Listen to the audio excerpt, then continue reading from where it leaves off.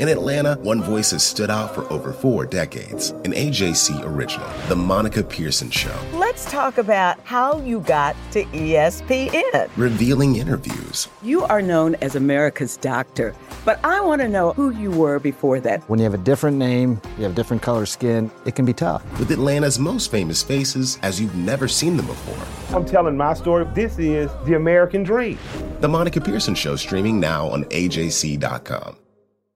Donald Trump has been indicted in Atlanta. We have so many court dockets to follow, but we haven't really seen anything yet. The Atlanta Journal-Constitution has covered every moment of this historic case. I've been writing about this investigation for 2.5 years. Our team is led by reporters Bill Rankin and Tamar Hallerman. Follow our coverage on AJC.com and listen to new in-depth episodes of the award-winning podcast, Breakdown, the Trump Indictment, only from the Atlanta Journal-Constitution.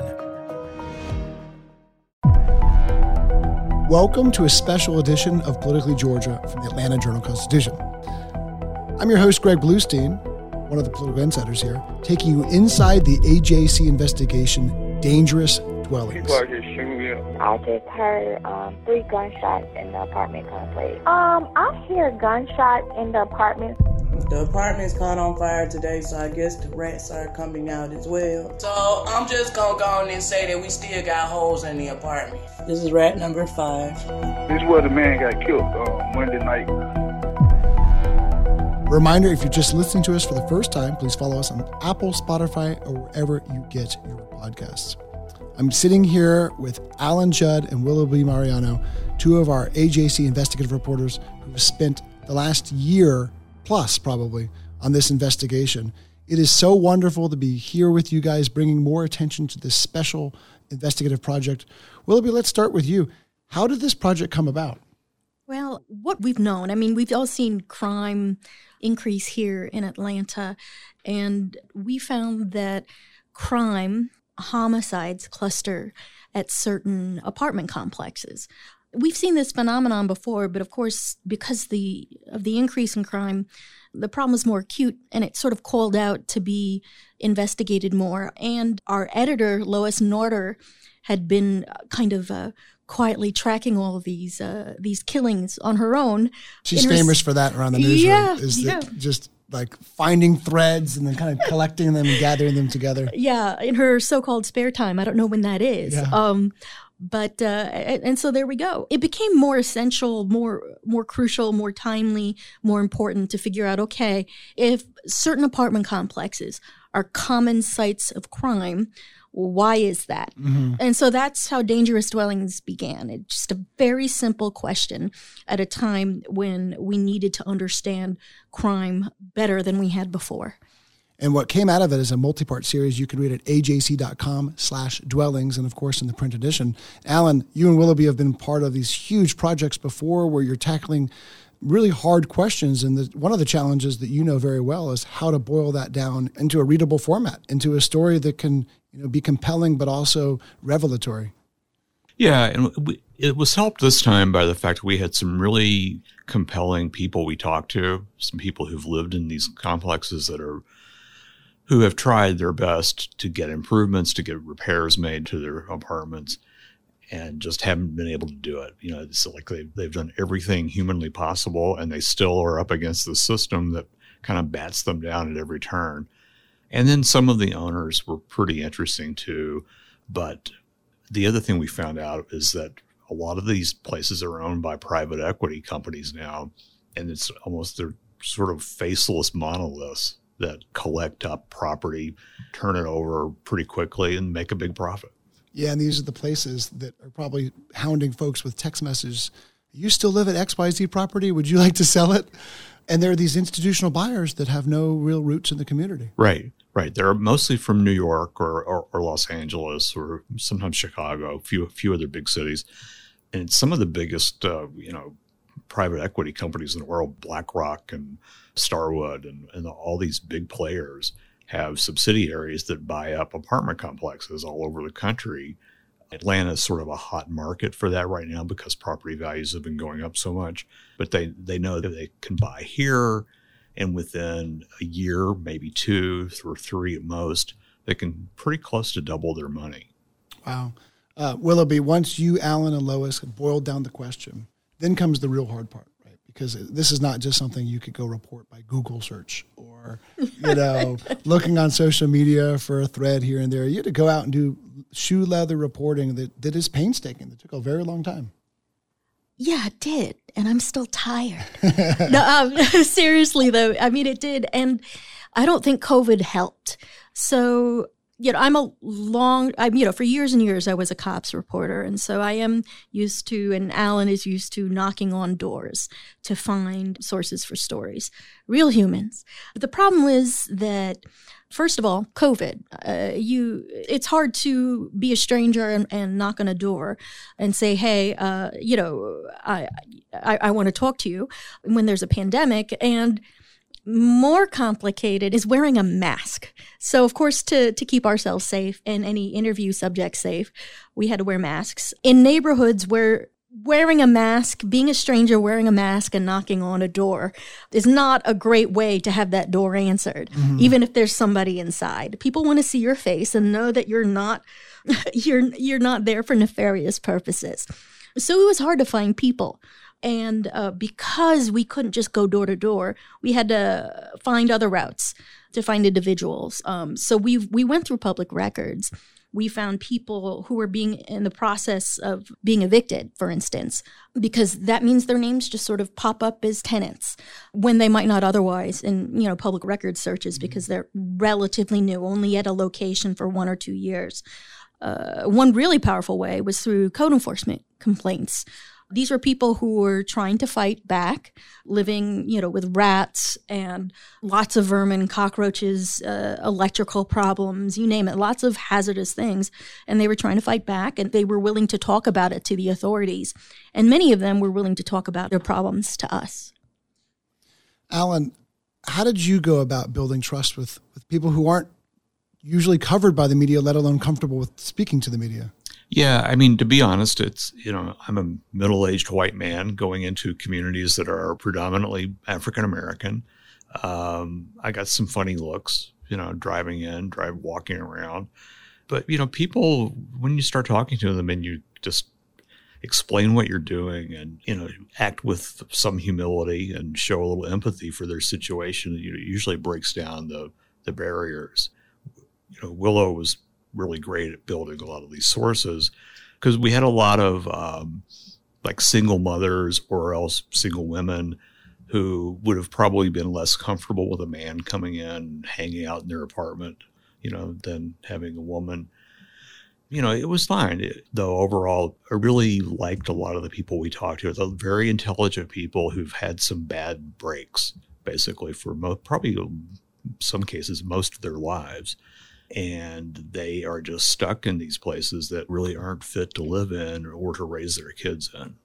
Willoughby, let's talk about some of the findings. If you had to give, and I know there's so many findings embedded in this multi-part series, but if you had to distill it down to 3 or 4 main findings, what would those be?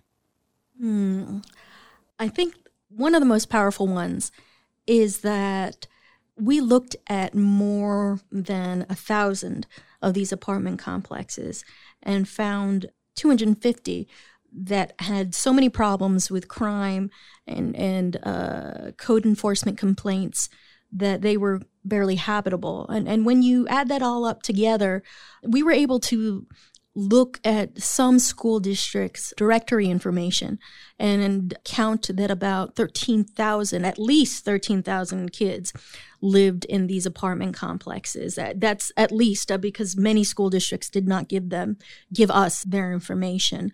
Tens of thousands of people, at least 13,000 kids, just in the 5 core counties of Metro Atlanta alone. This is a widespread problem. It's damaging lives potentially for generations to come. And Alan, in one of your joint stories with Willoughby, you have this passage, and I'm paraphrasing, but Georgia doesn't let renters break a lease if their apartment is unfit to live in. It doesn't let courts take control of rental properties when owners won't correct egregious violations. It doesn't even require landlords to guarantee that rentals are livable. Right. It's pretty stunning.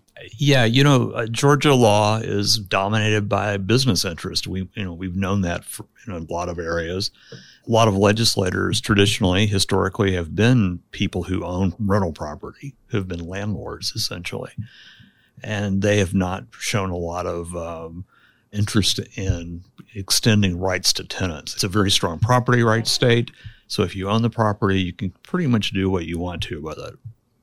Well, another one of your findings, and this one got me, and again, I'm paraphrasing, but lax security, deferred maintenance, governmental inertia, which is a very good phrase, and Georgia's weak tenant protection laws have rendered much of the region's affordable housing barely habitable. I mean, you guys, when I say exhaustive, that's an understatement. You guys go through all sorts of records and were able to authoritatively say that so much of the affordable housing that's out for lease that so many people, hundreds, tens of thousands of people in Metro Atlanta rely on is almost unlivable.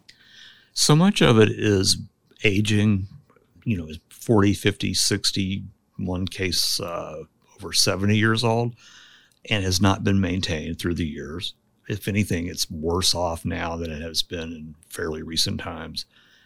And again, the crime is just overwhelming in some of these places. The number of gunshots people hear day after day after day. People might be sitting in their house and a bullet comes through the wall or the window. We talked to several people that happened to. We also found that I think it was 162 of the 250 or so complexes that we identified as being the most dangerous. In 162 of those, they account for 1 out of every 5 homicides throughout Metro Atlanta. So that gives you some idea of the concentration of violence and crime in a lot of these complexes. And Willoughby, what did policing experts say? What did law enforcement officials say about this situation? Well, there's been a lot of research on what they call place-based crime. And, when it comes to apartment complexes, the most powerful force is management. They decide whether or not to make sure that the locks work on your front door or the windows lock. They make sure that a unit in your apartment building isn't occupied by squatters, drug dealers. And these basic safety precautions are the kinds of things that make the difference between a safe place and a very dangerous one. And so we see the results in apartment complex after apartment complex. Places that with lax management when it comes to safety precautions aren't just dangerous, but they very often are poorly maintained and people live in miserable circumstances. To add to that, it's not as if the people who rented these complexes are part of the criminal element. Atlanta police acknowledge that a lot of these crimes are simply committed by outsiders. They come in, they see a situation that they can take advantage of. They know that the security cameras don't work. They know the locks don't work, and boom, they've got a place to sell drugs. And we've seen it time in and time out. We've seen actual cases where drug dealing takes place, and next thing you know, there's gunfire, and a woman and her family has a bullet come through the living room wall. And it's pretty simple. When you think about it, I mean, of course, a place that's poorly managed would end up being dangerous. I mean, I make sure my locks work on my house, and I don't let drug dealers hang out in the spare bedroom. But that's what these apartment complexes are essentially doing. They're letting drug dealers hang out in the spare bedroom. And there's really a correlation between maintenance and upkeep of an apartment and the amount of crime. We talked to both, criminologists will tell you this, but also cops will tell you that a badly maintained, a dilapidated building will attract criminals as a place to operate out of. They see it as nobody cares. An open door. Because nobody cares about it. They're not going to care if I'm there selling drugs or robbing people or whatever. We wanted to bring this home. This is already making my blood boiling just rethinking about all this, but we wanted to bring this home to our listeners. And one way we wanted to tell the story is to take you through what it's like to live at one of these apartment complexes for a week. Alan Judd and Willoughby Mariano zeroed in on one apartment complex in particular in Southwest Atlanta. Here's our producer, Jay Black, with what that sounds like. This is 7 days at what was then the Life at Greenbrier Apartments off Campbellton Road. Now it's called the Hills at Greenbrier. This week in 2020 starts on Sunday, March 30th, Atlanta police are called out 6 times, once for an audible alarm, another for a person hurt. But then at 6:12 that evening, Atlanta 911, I put a 7171. What's the address of the emergency? Oh my God! 3 different people hear a man shot outside a second-story apartment. What is going on at the location? Okay, a man's been shot at 2909 Hamilton Road. Who's been shot? Someone's been shot. Hold one moment. Police find 45-year-old Christopher Martin dead in the breezeway. Oh my God! Oh my God! Hold on, ma'am. Please, God, no! Looks like someone else had just called in. Oh my God! Don't beside him! We don't know!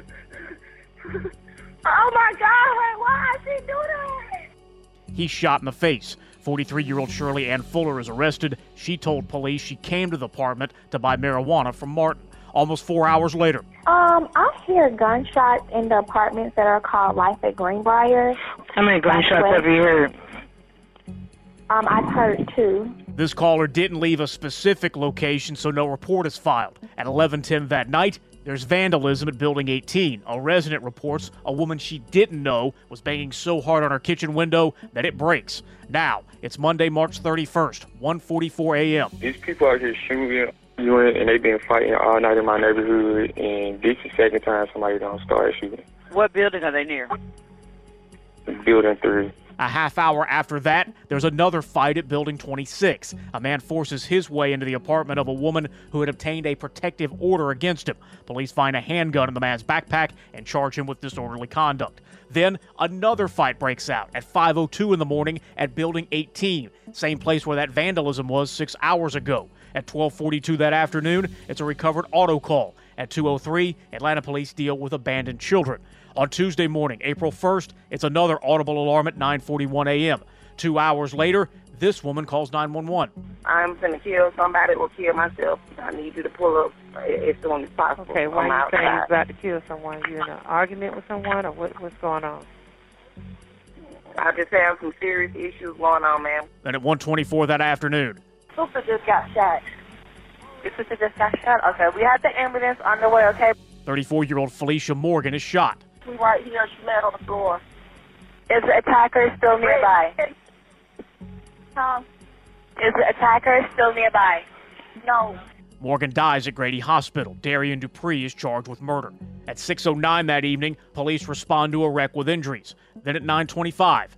Somebody is in the back by the playground. Somebody keeps shooting. It's about like the 3rd time they been shot. How many did you hear? How many gunshots? It's about like 2 or 3. The witness says it's the 3rd time he's heard gunshots this week. They keep going in the back. So this is where the man got killed Monday night. A half hour later, police respond to an injured person call. 6 minutes after that, another vandalism in Building 22. A man tells police he and his girlfriend were in their apartment when a young man fires a gun in the air and a bullet flies through their window. At 10 p.m., there's another person hurt. 40 minutes later. Did you need police, fire, or EMS? Police. It's on 3 gunshots. Okay, you heard 3. Did you see who fired the shot? No, I'm in my apartment upstairs, but it sounded like it was right under me. At 1 in the morning on Wednesday, April 2nd, police sent extra officers to the complex because of these shootings. 4 more times on this day, officers respond to keep the peace. Thursday morning, April 3rd, starts with a couple of traffic stops. At 3:35 in the afternoon, officers go back out to make their presence known. Then at 1:45 in the morning on Friday, April 4th, a man who says he's a security guard named Mike hears 5 gunshots. Moments later, another call. 3 shots as I was getting ready to walk to my car. Did you see anything? No, ma'am, I didn't. It sounded like it was more towards the upward by the gate, so I wasn't able to see anything. At 2:18 a.m., Mike calls again. Multiple gunshots, at least 3. Where were they at? I'm the security guard that sits around the apartment complex. I can just hear them that they're shooting. Later that afternoon at 3:34, another officer is told to keep an eye on the complex. About 90 minutes later, another vandalism in Building 30. A neighbor is accused of damaging a screen door. Police respond again just before midnight. Then there's a fight in Building 8. At 5:28 on that Saturday afternoon, gunfire again. I live in 2909 Hamilton Road, and it's been 3 shootings over here within the last 3 weeks, and I just heard gunshots again. During this week in 2020, the AJC finds that police came to this apartment 44 times, on average 6 times a day. Police dealt with more than 4,000 calls at the Hills at Greenbrier from 2017 to 2021. Gun violence prompted 1/3 of the calls for help. Guys, this is haunting. I mean, this is just 1 week in one apartment complex. Yeah, we looked at 911 data and just saw that the police were going back to the same place over and over and over and over. And that obviously affects the rest of the city, because if police officers are tied up at this place, they're not somewhere else.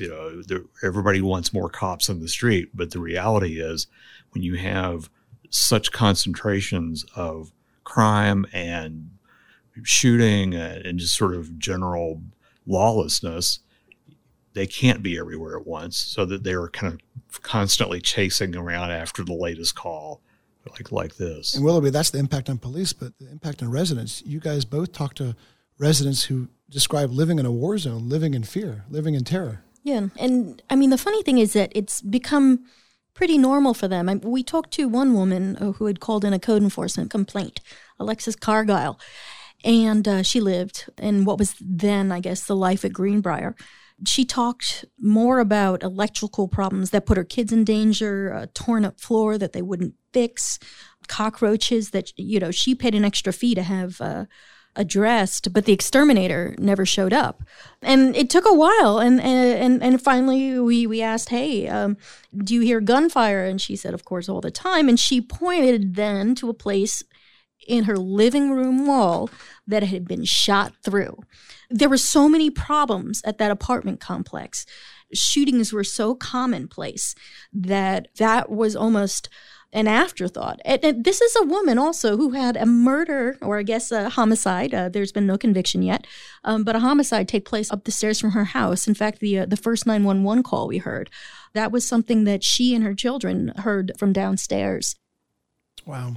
Well, we talked about the problems. When we get back from break, we'll talk about some of the solutions or potential solutions. This is Politically Georgia from the Atlanta Journal-Constitution. Hip-hop is a product of black people.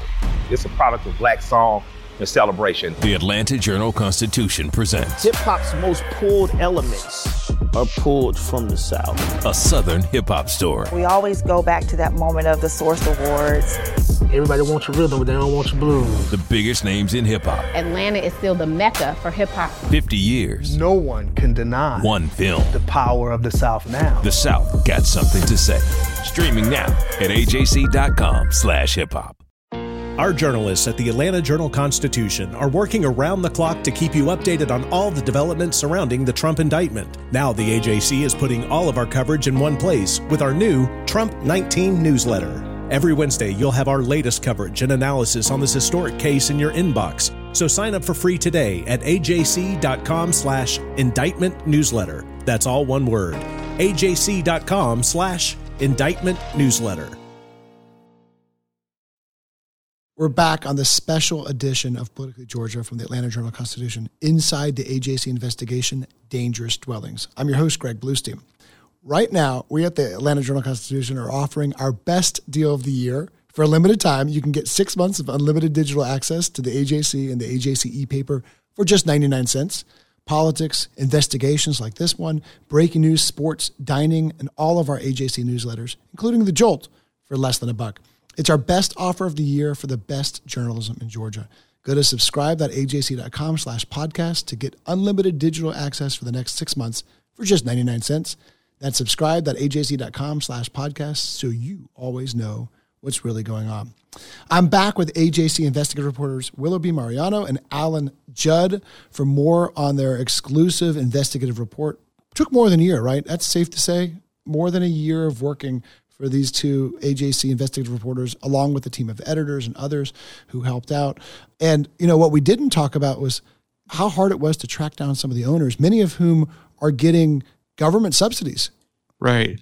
A lot of them receive direct subsidies through rental assistance programs for their tenants. Others receive tax breaks for operating low-income housing. And there's also just the fact that they create a disproportionate drain on public resources like police and fire and code enforcement and all kinds of other things. So it's basically everybody's paying for this one way or another. And Willoughby, when you track down some of these, I mean, some were impossible, just didn't respond. Institutional owners with no presence really other than owning properties here. But the owners that you were able to track down, what kind of response did they give to these ongoing problems in their own properties? In general, they said, oh, hey, we take security seriously. It's one of our top priorities, and look how much money we've spent on it. It doesn't quite square with reality. One of the more difficult to understand reactions was from a gentleman named Ben Barakai. He's a Beverly Hills owner who owns a place called Pavilion Place on Cleveland Avenue here in the city. He said that it's his building is 100% habitable and or livable, I think was his term. And we knew it was not livable. I mean, just a few weeks earlier, I had talked to a tenant who had beat off a rat with a Swiffer duster handle. She had to kill the rat on a Friday afternoon with that Swiffer duster handle. That doesn't count as livable. And in May, after I think 7 months of being burnt out, a building that had had a fire in September was finally declared uninhabitable. It was placarded by code enforcement. So you literally could not live there. And yet people lived there, and a family was moved in even after that sign was posted. Wow. This same guy has a pretty distinctly different lifestyle than the people who live in his properties.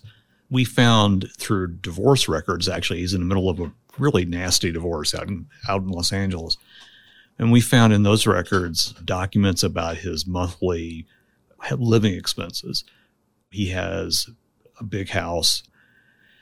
He employs a pool man and a gardener and a housekeeper and tutors for his preschool-age children.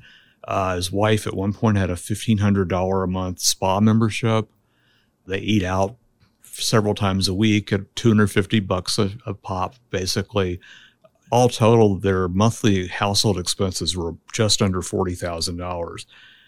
Pavilion Place is in a census tract where the average family income per year is $20,000. So there's this huge gap between what he has and what they have, and he clearly is not using his wealth to make the lives better of the people who live in his properties. So while he has a household staff of a half dozen, some of his tenants are fighting off rats with broomsticks. That is absolutely correct. Yeesh. Well, let's talk about the feedback you guys have received, because this has gotten national attention, rightly so. It's gotten a tremendous amount of attention here in Metro Atlanta and in Georgia. What has been, Willoughby, what has been some of the most common threads of feedback you've received? Oh, gosh.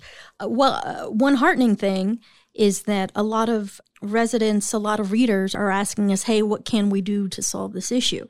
Some of them want to donate money to people we featured in our stories. Others are asking us, hey, should we call our state legislators? Who do we call to make sure this stuff gets fixed? Another sort of common response is from plaintiffs' attorneys, interestingly. People who sue dangerous complexes for a living on behalf of crime victims. And the stories they tell us are horrific. People murdered or maimed or permanently disabled. And their belief is that the apartment complexes did not do the basic things that they should do to keep their tenants safe. So it is, though, rewarding to know that people do care very much about the renters in these apartment complexes. They're not a very powerful political constituency. They're certainly outmatched and have been for decades in the state legislature by the apartment association lobby. There's clearly incredible support. It's been a long time since I've received this many emails on any story. So it's just extraordinary. They're still coming in, these emails. You hit a nerve. Alan, any surprising responses that you received, other than the ones that are filled with curse words? There are a few of those. I think the fact that so many people who would never, ever find themselves living in a place like these complexes really did take it to heart. And that is really reassuring, because many points during the year, 13 months, whatever it was that we worked on this, you just sort of come down, at the end of the day thinking nobody's going to care about this. This is just, what are we doing here? And then to see that people actually do see what the issue is, why there's a problem, why this is wrong, that's really kind of heartening for us. We have not received response from much in the way of official response from government agencies, certainly not the legislature, although a couple legislators maybe are looking at it. There is a real disdain in the legislature for people in situations like this. Many times we quoted a former legislator in one of the stories who referred to the people who live in bad apartment complexes as being not very well educated and not understanding that you wash your dishes after you use them, and just saying that they bring mold spores with them when they move into these places. Yeah. And vermin. Yeah, so that's been a prevailing attitude in the Capitol for many years, as I'm sure you've heard. Yeah, Willoughby, it's important to note, too, that many of the people who live in these apartment complexes never imagine themselves living in the apartment complexes either. A few wrong turns, a few bad breaks, it's hard on their luck. It's they didn't ask for this. No, one of them had too much student loan debt. And, of course, if you have a bad record with paying student loan debt, you can't get a good apartment. People have low credit scores because they were down on their luck. A lot of jobs, working class jobs, are no longer stable. And so their hours get cut. They can't afford this and that. And next thing you know, you've got an eviction filing on your record. One of them, for instance, she stopped paying her rent because her little boy was scared of the rats in her apartment. And so that apartment complex, which we didn't write about, although we could have, that apartment complex evicted her because they had every legal right to if she wasn't paying her rent, and she had no defense according to state law. Conditions can't be part of your defenses in the course of an eviction. And so she had a full-on eviction in her record, and she had to find a new place to stay. The only place that would accept her was Pavilion Place, the apartment complex that Alan mentioned that's owned by that Beverly Hills gentleman. And so she nearly died in a fire with her kids over there. That was exacerbated by the fact that a big sprinkler didn't work in her apartment building. So there's not a whole lot of winning. Once you get down in your luck, you get stuck in these apartments, and there's no real good way out of it. Well, inflation remains a big concern. Interest rates are going higher. Pressure on rents is also going up. It's not likely that rents are about to fall. This issue is only going to get worse for many people already struggling to find affordable housing.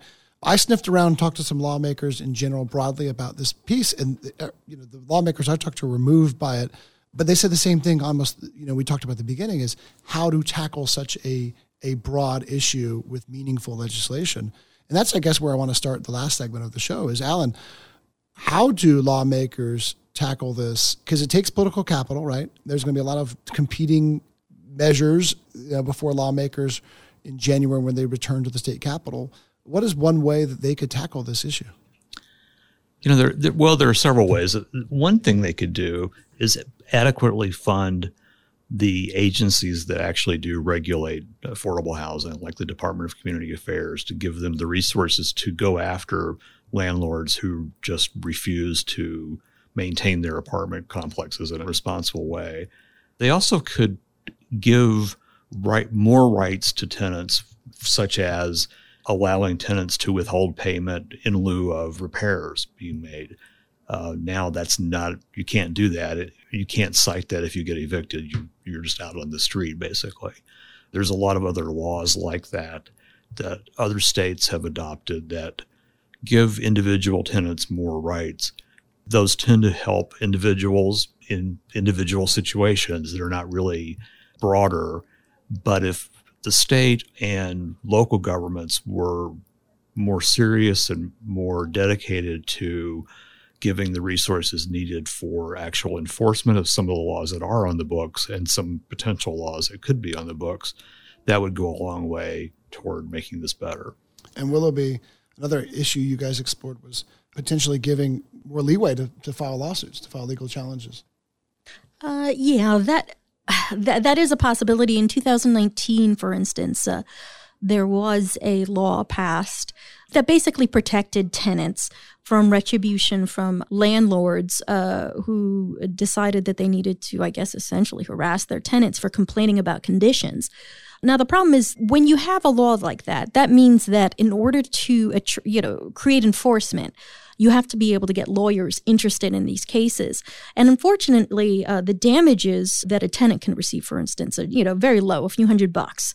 And second of all, there's a very high standard in order to get lawyers' fees paid for by these suits. So you have to show a level of intent or almost a kind of malice in order for lawyers to get their fees paid for. So in the end, these types of lawsuits can often become the domain of volunteers, pro bono lawyers.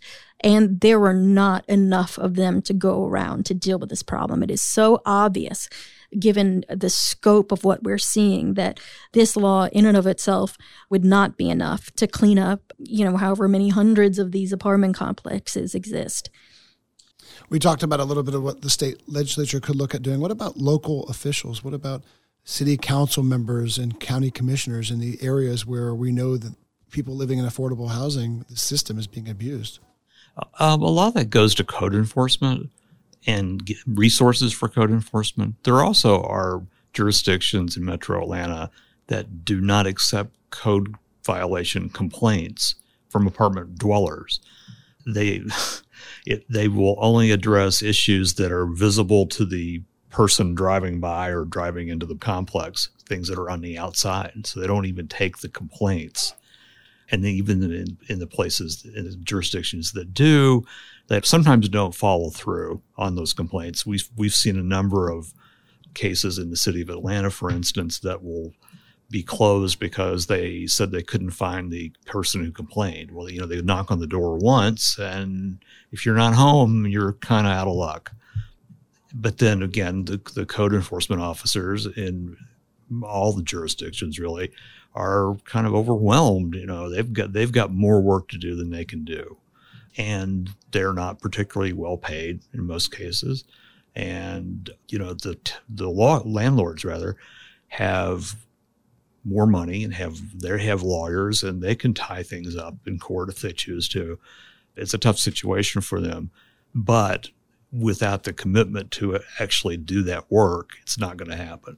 And Willoughby, to close the loop, you talked at the beginning of the show about the thousands of children who live in an apartment complex like this, who are also living in unsanitary conditions, filled with crime, who are going to continue to face these issues well into adulthood. Yeah, it's kind of astonishing when you really start to think about it. Imagine growing up worried that a bullet will go through your living room wall. Some people we've met and we've read about have had children sickened by mold, asthma so bad they ended up in the emergency room. I mean, the list goes on and on. These are not healthy places to live. And so many of them are the only options for working families. It's just amazing to think about what kind of damage has been done simply because an apartment complex isn't managed properly. And, if we don't deal with this, we have to deal with this in some other, with these conditions. We're going to end up dealing with it in terms of healthcare costs, in terms of policing costs, mental health issues. The damage compounds and it lasts for years. I got an interesting email from a principal at APS over the last weekend who said, "We will never close the achievement gap when the physical, mental, and academic health of children living in these deplorable conditions is so compromised."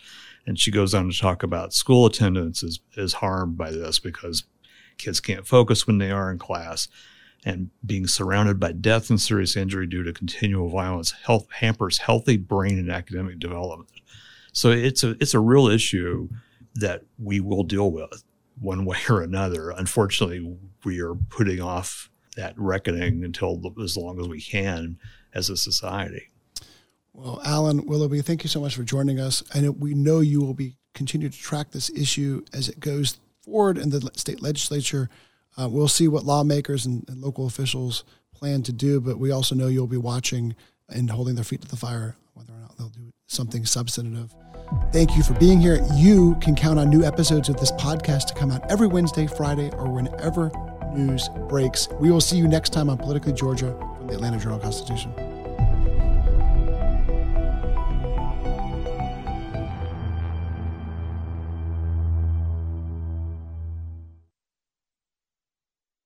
I'm Ernie Suggs, race and culture reporter for the Atlanta Journal-Constitution. And I'm Nedra Ravone, lifestyle columnist. Atlanta has been known as the Black Mecca for so many years, but that means something different to everybody. It means everything to me. I've been living here for 24 years, and I am still amazed at how rich the city's Black culture continues to grow. Every day I wake up, I learn something new. Well, you all can learn something new by subscribing to the Atlanta Journal-Constitution's new newsletter called Unapologetically ATL. It's all about the people, the events, and the entertainment happening in Metro Atlanta that Black people might want to know about. Like historically Black colleges and universities, Atlanta's thriving art scene, and the city's growing neighborhoods. Wherever you live, we want to hear from you. We want to hear what issues are important to you. So subscribe today at www.ajc.com/unapologeticallyatl. Only from the Atlanta Journal-Constitution.